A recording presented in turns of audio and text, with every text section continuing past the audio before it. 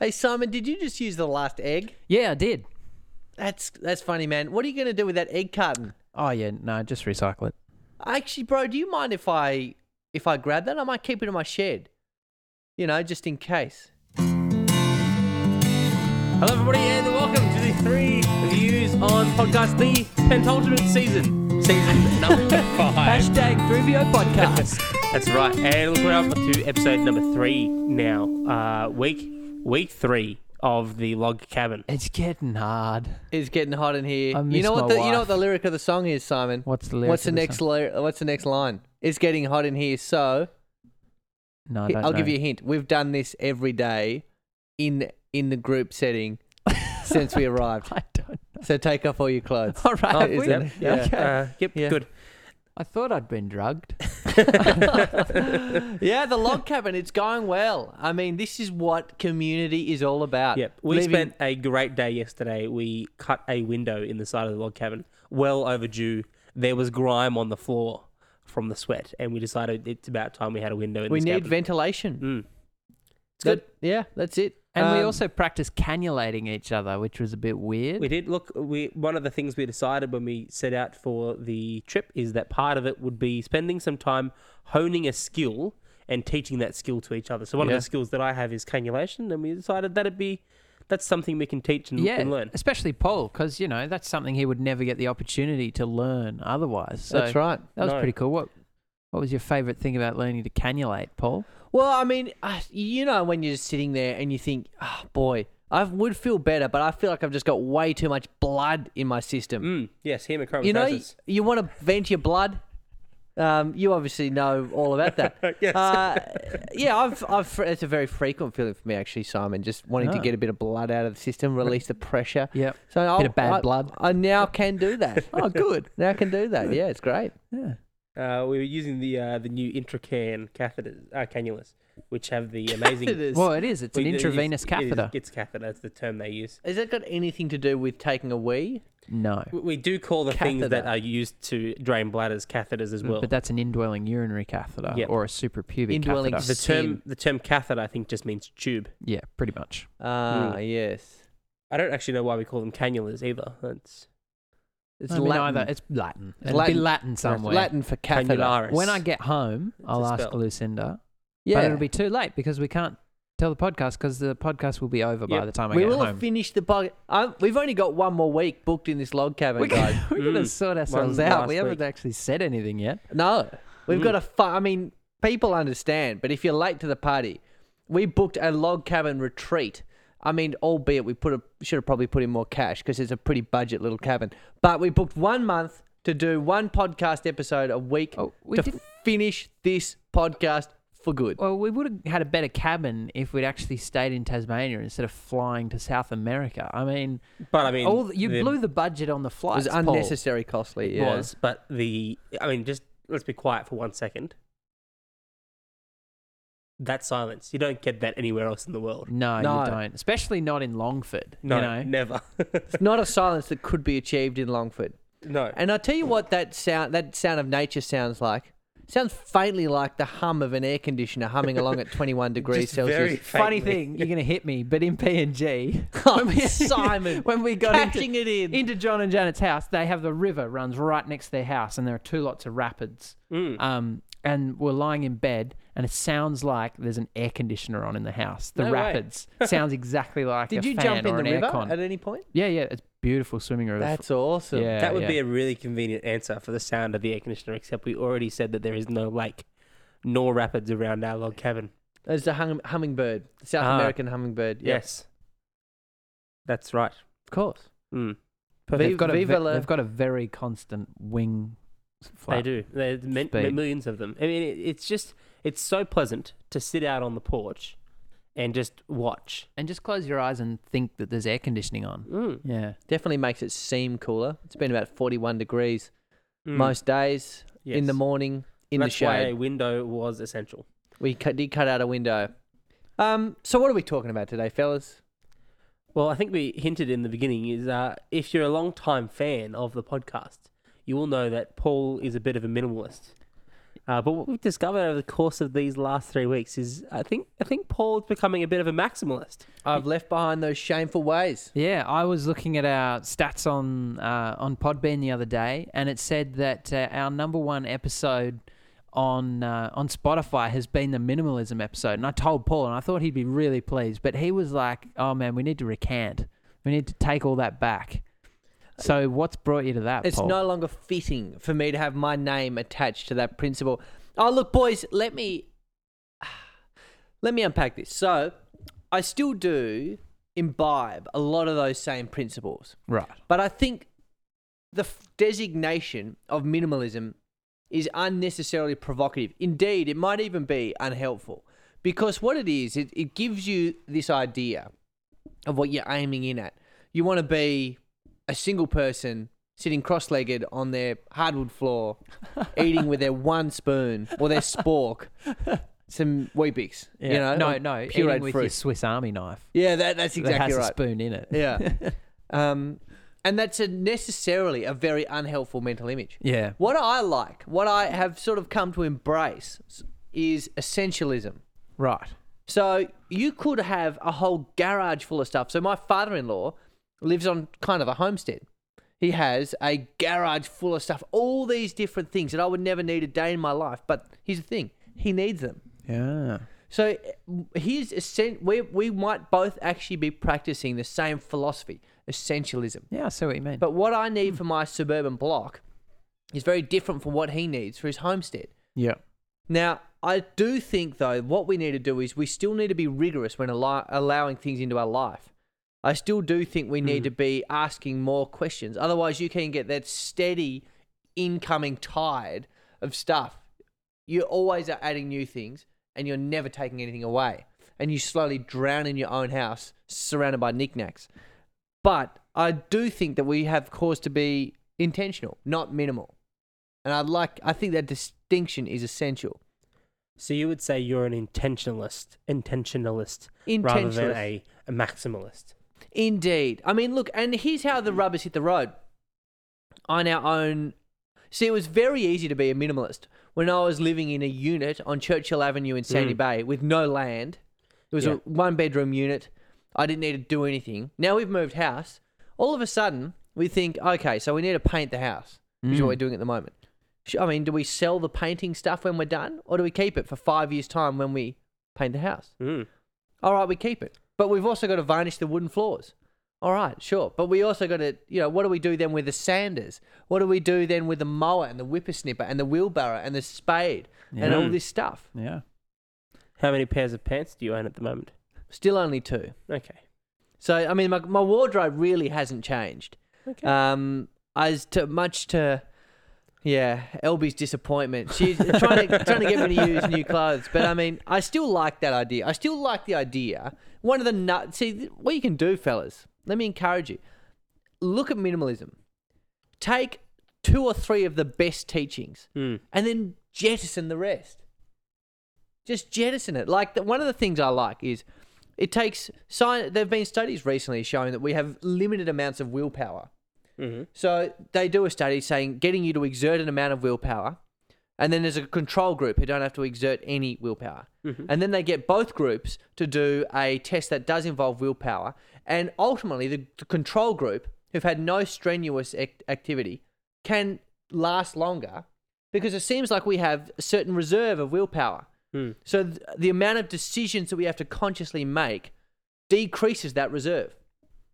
So I'm all about minimizing the amount of decisions that we have to make every day. So know what you're going to... Set out your clothes in the evening. Just really simple stuff. Get your coffee ready. Don't think, which cup am I going to get? What am I going to do? You don't just make life as smooth as you possibly can ahead of time. That's just one of the nuggets. Yeah, those studies very have been interesting. showing more and more of late that the culture is being stunted not by lack of resources anymore, but by abundance and the choice that brings.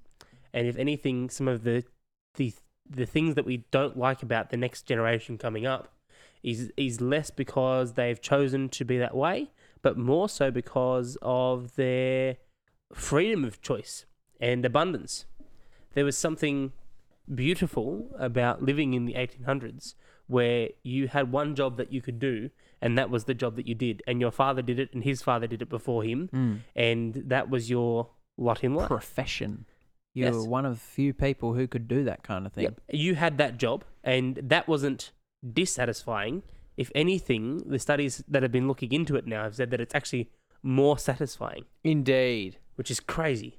And it's interesting, isn't it? We reach an area now where we have unprecedented levels of quote-unquote freedom. Yeah. You do no longer have to do what your dad did. No. Or if you're a woman, you no longer have to be a housewife. You have unprecedented levels of freedom, which I think unsurprisingly has correlated with unprecedented levels of discontentment with life. Mm. I think too much Yeah. freedom and you're just like a deer in the headlights and life runs you down. It seems super counterintuitive though, because I mean, one of the things we talk about a lot in the medical world is about this huge idea of autonomy and how maintaining and protecting a person's autonomy and right to make decisions and choose is super important.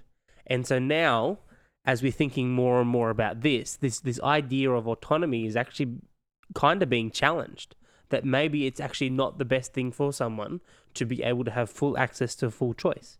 Yeah. Totally. And I think, look, can I land this on a gospel runway for a second?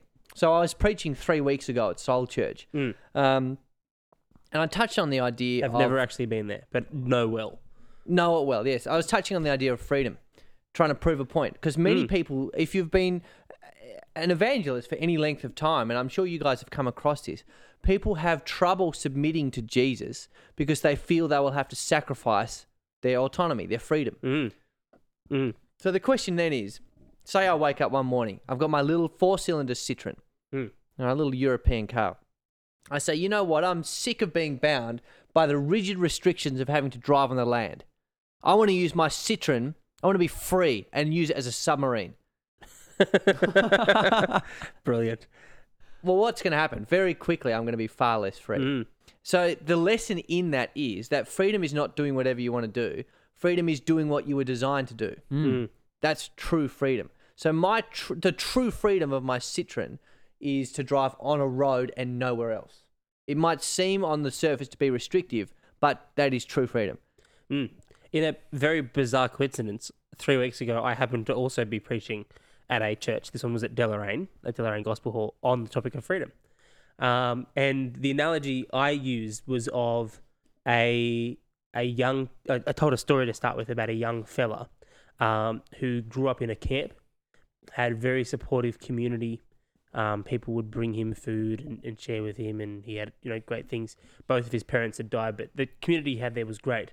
And then one day someone came in, ripped him out of the camp, and took him to a new place and forced him to live their ways. And the way I told the story was in a way to make you think, oh, that's really rough for this kid. But then told the follow-on from the story from another person's point of view, where this kid was in a concentration camp. Both of his parents had been killed by the German occupation, and he was living there in a place where he was oppressed and captured. And then when someone came in and pulled him out of there, they weren't capturing and restricting his freedom, but they were giving him a whole new set of freedom by doing that. And I think the problem is that when people see the gospel, they see this idea of being taken away as what they expect is people would say, you are now free to do whatever you would like. The gospel gives you absolute choice in every matter and do whatever you want. Whereas actually it's a lot more like someone being freed into a new place for a new purpose. And I like what you said about purpose. I think that really captures the whole point of what the Bible is trying to say. Yeah. Is that we were firstly made for a purpose. That purpose was frustrated. And the whole message of the Bible is how God wishes to rescue us to fulfill the purpose he created us for. Yeah. That's very, I mean, if you're looking for a broad sweeping overview of biblical theology. Oh, there are so many more nuances. But that's it. It's God's rescue plan for humanity, isn't it? And we are being rescued because the situation we are in without God is so much less favorable because we are by definition free. I mean, the Christian worldview speaks of this because it looks in the face of freedom and just laughs because it says no one's free. When you read Romans, you are a slave to sin or you're a slave to righteousness. So you can be a slave to a master who hates you, or you can be a slave to your God who created you to know him. And that to me is a fairly easy choice. Yeah. You know what I'm saying? I really like that idea of purpose, and I'm kind of annoyed now that I hadn't stumbled across that earlier, because that's a really good way of putting it all into perspective. The idea that there is a created purpose that our freedom then makes sense within. Totally. Because you look, and this is what kind of existentialism is, and postmodernism and relativism is saying effectively, bottom line, you create your own purpose. But that has the allure of freedom. It's got a sort of a tang, a taste of freedom on the lips. But what you look around you and see is that people so open-minded that their brain has fallen out. We're not meant to design our own purpose. We're simply not. We are crushed under the weight of that. Yeah. It's no secret that when these sorts of worldviews started coming into play, the levels of depression, anxiety skyrocketed. And then people do start, and this sort of links into what we were turning to earlier, people do start then turning to fulfillment through career. Okay, this career is not working, I'll go to another one. Okay, that didn't work, I'll go to another one. Okay, maybe I'm no good at anything. All because their career will crumble under the weight of the satisfaction that they're seeking in it. Yeah, and I think what people search for most is to find something they can dedicate their life towards. And I think that's why minimalism had such a huge drive for the longest time, is because people found something that they could direct their life into, and that gave them a good purpose. It was it's so opposite to the culture they were birthed into that it was a huge job to take themselves out of it, and that was a purpose for them until you get to the end. And minimalism in itself is very restrictive. It has nothing to do with freedom. If you think about what we traditionally talk about freedom as, minimalism laughs in the face of that and says, no, I want you to be so restrictive you're like a prisoner. But I think it's the same with essentialism. I think there's a lot of things, and I think the real appeal there is something that calls very deeply to us, that there is something about this world that calls us to find a purpose. Yeah, I think minimalism, effectively, the way I understand it now, it's a gateway drug. So it's helpful and it serves a purpose. It's like rehab for a lot of people. So it turns out you're hooked on stuff. That's the drug in this case. And you do your minimalism thing. And for a while, it's great, because for a while you realize you just do have a lot of stuff. So you just turf and stuff, and your house is looking emptier, and as a result, your mental space is getting clearer, and it's great. But it only takes so long, and then you're just sitting in your house with nothing in it. And you say, now what? Well, I literally have nothing else I could throw away. There's nothing else. There's nothing else. And I reached that point. And that's supposed to be ultimate happiness. Yeah, and it's ultimate emptiness. Yeah. And this is what the minimalism crowd, they acknowledge this. They say it's about creating space for stuff that matters. The fundamental flaw in that is in they are the people who decide what matters. And that's why they will never be ultimately satisfied, because we were not meant to create a list of priorities. We were actually meant to, again, there's a groove which humans work in, and that's knowing their creator. And don't get me wrong, there's a lot of freedom within that. So you can still be a great graphic designer or filmmaker or tradie within that groove. But if you try and hew out your own groove, again, you're just going to go off the rails. It's not going to work for you. Yeah. So, how long would you have said you're a minimalist for? I would say, so before I got married, a lot of my first fights with Elby, first ever fights, were about stuff. Yep. It was bordering on a mental illness. Did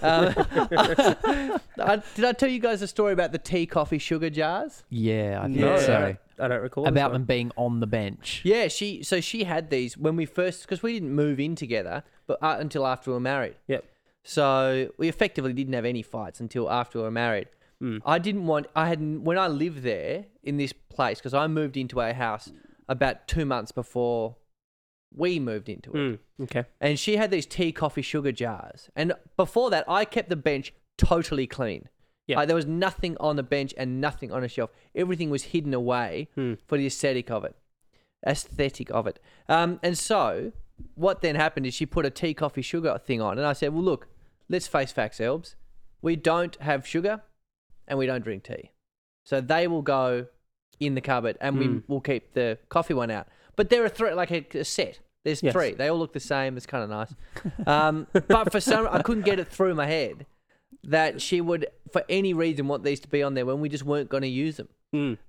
So we thought about that. I also thought about the boiled egg slicer that she wanted to bring in. A boiled egg slicer. You know those little things? It's like a 3/4 of a rectangle with wire, and then you lay your boiled egg in a groove, and you draw the metal part over the top of your boiled egg, and it slices it. Okay. I'd struggle to see the purpose for that. So we have this thing called a knife. It's just thin blades, and you push the egg through it, and it slices the whole thing at once. Or you can use a knife and just... Yeah, look, let me let you guys in on a small secret. I'm still not the biggest fan of the boiled egg slicer. I don't think LB doesn't know that. No, I've made it abundantly clear. But I mean, that was just like but it's in the drawer. That's a second fight. But it's in the drawer? It's still in the drawer. Or does it have pride of place on the mantelpiece? Yeah, it's still there. And I think what it is, is married, and you guys would know this, and listeners who are married would understand this too. It's all got to be seen through the prism of love. And that actually makes the doctrine, the teaching of minimalism or now essentialism, far more palatable for your wife. So if I'm some rabid minimalist who's completely moved past love, I don't have any love, and I just want to chuck stuff out, that makes my wife far less likely to want to get engaged in that. But if I actually put the needs of my wife first and say, you know what, okay, fair enough, we'll have those tea, coffee, sugar containers on the bench. You can keep your stupid boiled egg slicer. No problem. Elby did turn around and throw out a lot of stuff. She has way less stuff now than she's ever had since moving out of home. And that's largely because if you're not being so hard-nosed about it, and you make it clear that minimalism is not the goal, you actually want to have kind of a thriving life together, and you think there might be some principles from minimalism you can draw into that. It does not make it so rigid. It's more easily applicable. Not so abrasive. Applicable? I know, this log cabin is getting me down, boys. Do you think minimalism tends towards individualism? To a degree. But also, I mean, there are helpful parts of minimalism, Michael, which tend towards communal living. Because if what we're saying is, all right, I don't want to own so much stuff. So Let's have the neighborhood lawnmower. Lawnmower was the example I was going to use. Oh, good. So, so there's that sort of stuff, which is okay. But I think you want to be... What I respect about people, by and large, the men that I really respect are useful. So they will be able to come around. They'll have a trailer or something, or they'll be able to do a tip run for you with a ute, they'll be able to tow something, or things such as this. Things that don't actually fit within the bounds of minimalism, because it turns out if you want to help people, you got to own stuff. One of the most righteous men I know just owns a ute, and every single time anyone needs moving, he's there. Wow. He's there. He's got his box of rope. He's tying mattresses onto the tray of his ute, and he's driving around. Legend. Exactly. And I have so much respect for that, and that's something I would have laughed at as a minimalist and said, forget about it. Why do you need a ute? It's not that fuel efficient. That's right. Just catch the bus, you idiot. So I think there are strains of it which can be quite individualistic, and there's a dark sort of competitive edge. Okay. Who can have the least stuff? There are, if you Google it, if you were to Google it back when we get into civilization, you'll see there are people saying, I own 150 things. Here's an inventory of my 100 things. Wow. And they cheat. They got their 7 pairs of undies down as one item or something like this. So, okay. I mean, it's just stupid. It's what the rabbis did in the time of Jesus. Yeah. It's a brand new kind of legalism. Yeah. Okay. You know? So we discussed minimalism at length. Obviously, it was one of our more popular episodes.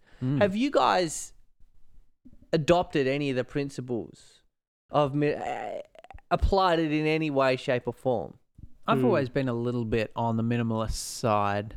I just like things to be tidy, and it does give me that mental space. When we got home from PNG, every time I say that word, Simon, his eyebrows go red. But when we got home, we had cleaned the entire house. Everything was tidy. The floor was mopped, and when we got inside, it was just nice. And within like 2 days, Hazel had like put her books, on the table, and there's crumbs on the floor under her seat at the table, and there's a couple of plates sitting next to the kitchen sink that haven't been put in the dishwasher yet. And it just got into my brain. I was like, this needs to be gone. So I spent, a few days just making sure the place is clean. So yeah, having that minimal, just not having stuff looking you in the face really helps me focus and do my job. It's a good way to put it. Yeah. My family has been on a journey of minimalism for 3 generations now. Wow. Yes. So Away from minimalism? Away from slowly. No. We're a family of chronic hoarders. Not the crazy have every newspaper ever printed in a pile in the corner and never throw anything out. But in the sense of this is something I could use later. For my grandfather, that was probably out of the time when that was a real necessity. They were a particularly wealthy family. So if you could hold on to something and use it again, that was important. But when he passed away, maybe 15 years ago now, it took my family 10 years to clear through his sheds. Wow. There was just stuff on stuff on stuff on stuff that he had accumulated for years. And so when my family moved down to Tassie 10 years ago, we went through the same thing of like, well, what do we actually need? And so I feel like over the last 3 generations, we've sort of gone through this, like, what does it mean for us to have things when we need them, but not to hoard them? And I think it has gotten better. I still lean on the side of having things that I would use. But yeah, I'm much more willing to throw things away and to sell things. I think that's probably more in part, though, because of the consumerization and availability of resources that we have now. I have a fairly good job that pays me fairly well, so I can quite easily go out and buy a new paint tin if I need new paint or new things. Yes. So I probably would do that as a way of avoiding to do it. I'm not sure. I feel like if we were taken back and I was around in the early 1800s, late 1800s, early 1900s, I would definitely have a lot more stuff. Totally. And look, minimalism is a luxury, isn't it? Like, basically, you see all these minimalists, and then you'll see them in their videos on YouTube, and you'll look at the couch. It's like a $3,000 couch. Yeah. You look at $3,000 watch. Exactly. They've got an epic watch, and it takes a lot of very expensive technology to replace lots of smaller, inexpensive technologies. True. Might have an old digital camera, an old flip phone, or whatever. These are the really cheap ways to go. Or you can have a $700 iPhone. You know what I'm saying? That's a cheap iPhone, man. It's very good. True. Very good iPhone. But I tell you, I don't know if I discussed this in the other minimalism episode. I think the minimalists who are, I started reading their blog maybe 5 years ago. They had a rule. I'm not sure. It's 2 numbers, the 10-10 rule or the 20-20. They're effectively saying if you can replace an item for under $20 in under 20 minutes, throw it out. And what the guy said was that allowed me to throw out over 2,000 things, and then the next 2 years, I spent $60 or so. Yeah, okay. So he's saying I effectively, I got rid of so much stuff and only had to actually rebuy something 3 or 4 times. I'm not sure I go with that anymore. Yeah. But it's an interesting thing that depression era sort of, but what if I need it? I think it really does depend on your situation, because there can't be a blanket rule. As you say, the replace it in 20 minutes bit is a key in that. So although you live in a house that you own in Glenorchy, and you have a shed and you can keep stuff, and you're planning to stay there for a while, you could keep stuff, but at the same time, you could also then go and replace something really easily. And I was just thinking as you guys were talking then that Lucinda and I are going to be pretty extreme in our minimalism when we move to Sydney. We're getting rid of everything except our kitchen stuff, our clothes, and our computer stuff. Yeah, well, And we're packing that in my mum and dad's bus and our car. We're driving to Sydney, and then we're going to buy everything on Gumtree. We're going to sell all our stuff here on Gumtree, buy it all up there. And that's going to be fun because I'm kind of like Michael. I tend to err on the side of holding on to something.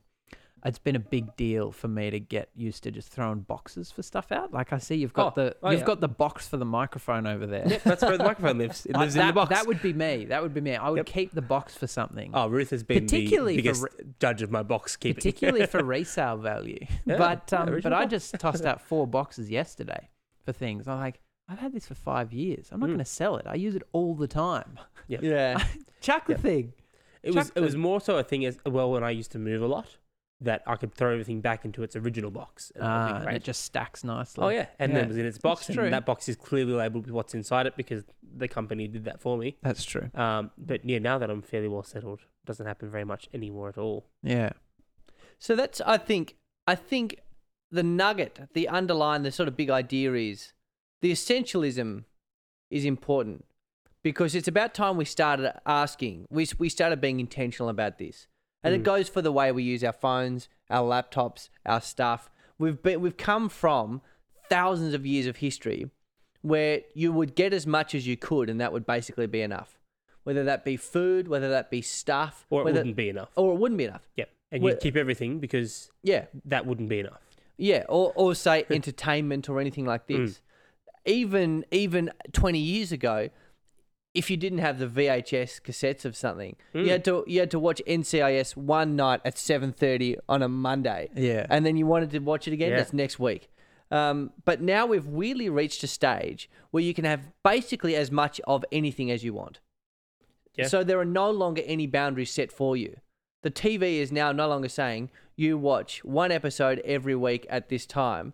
Now it's saying you watch as many episodes. You can chunk through 2 seasons in one evening if you want to.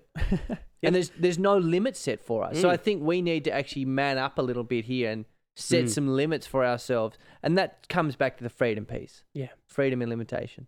I think the real money going forward will be around the idea of a community and how communities come together to share resources. Because at the moment, I don't see a lot of that in the Australian context, where each household is sufficient for itself. Yeah. And even the idea of going to a neighbour's house to borrow an egg would scare most people these days. Yeah. Whereas 20 years ago, 40 years ago, 60 years ago, 100 years ago, it would have been like the normal commonplace. Yes. Yeah. So I think that's going to be where the real money is, as we realise what this idea of individualism has brought us to. Yeah. The idea of shared community resources will become, I hope, more important, not because we need to share the resources in order to have them, but because we realise there's something intrinsically valuable about sharing. Totally. I think this will be something that, Lord willing, starts in the church, is modelled, is seen to be attractive, and the church reforms the culture. Wouldn't that be great? Guys, look, that's all the time we have for today. Thanks for joining us on this journey into maximalism. Essentialism. Not anti-minimalism. Pro kind of minimalism. Guys, keep living the dream. It's been real.